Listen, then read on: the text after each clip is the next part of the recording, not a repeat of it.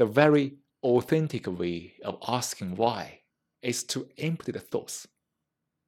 It's to observe totally my curiosity, my tendency to seek, the tendency to be inquisitive, curious, the tendency to enjoy gossips.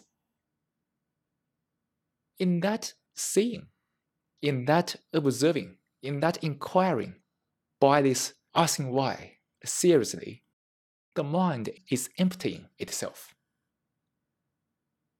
Or else the mind is still into the ideas, gossips, solutions, theories.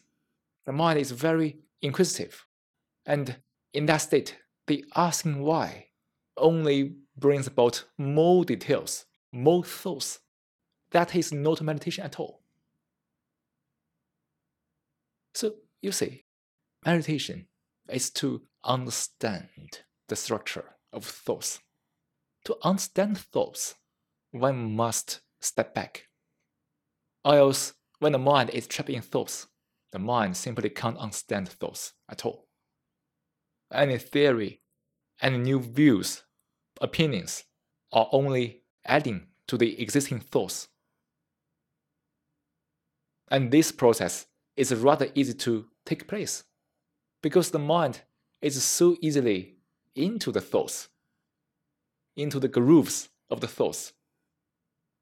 So this self-inquiry, this observation, where the observer, which is me, the ego, is totally absent, is very counterintuitive. What is intuitive is the groove of thoughts. Everything is easily sliding along that groove. That is very intuitive, but that is also very dangerous. To observe, to understand, it is counterintuitive.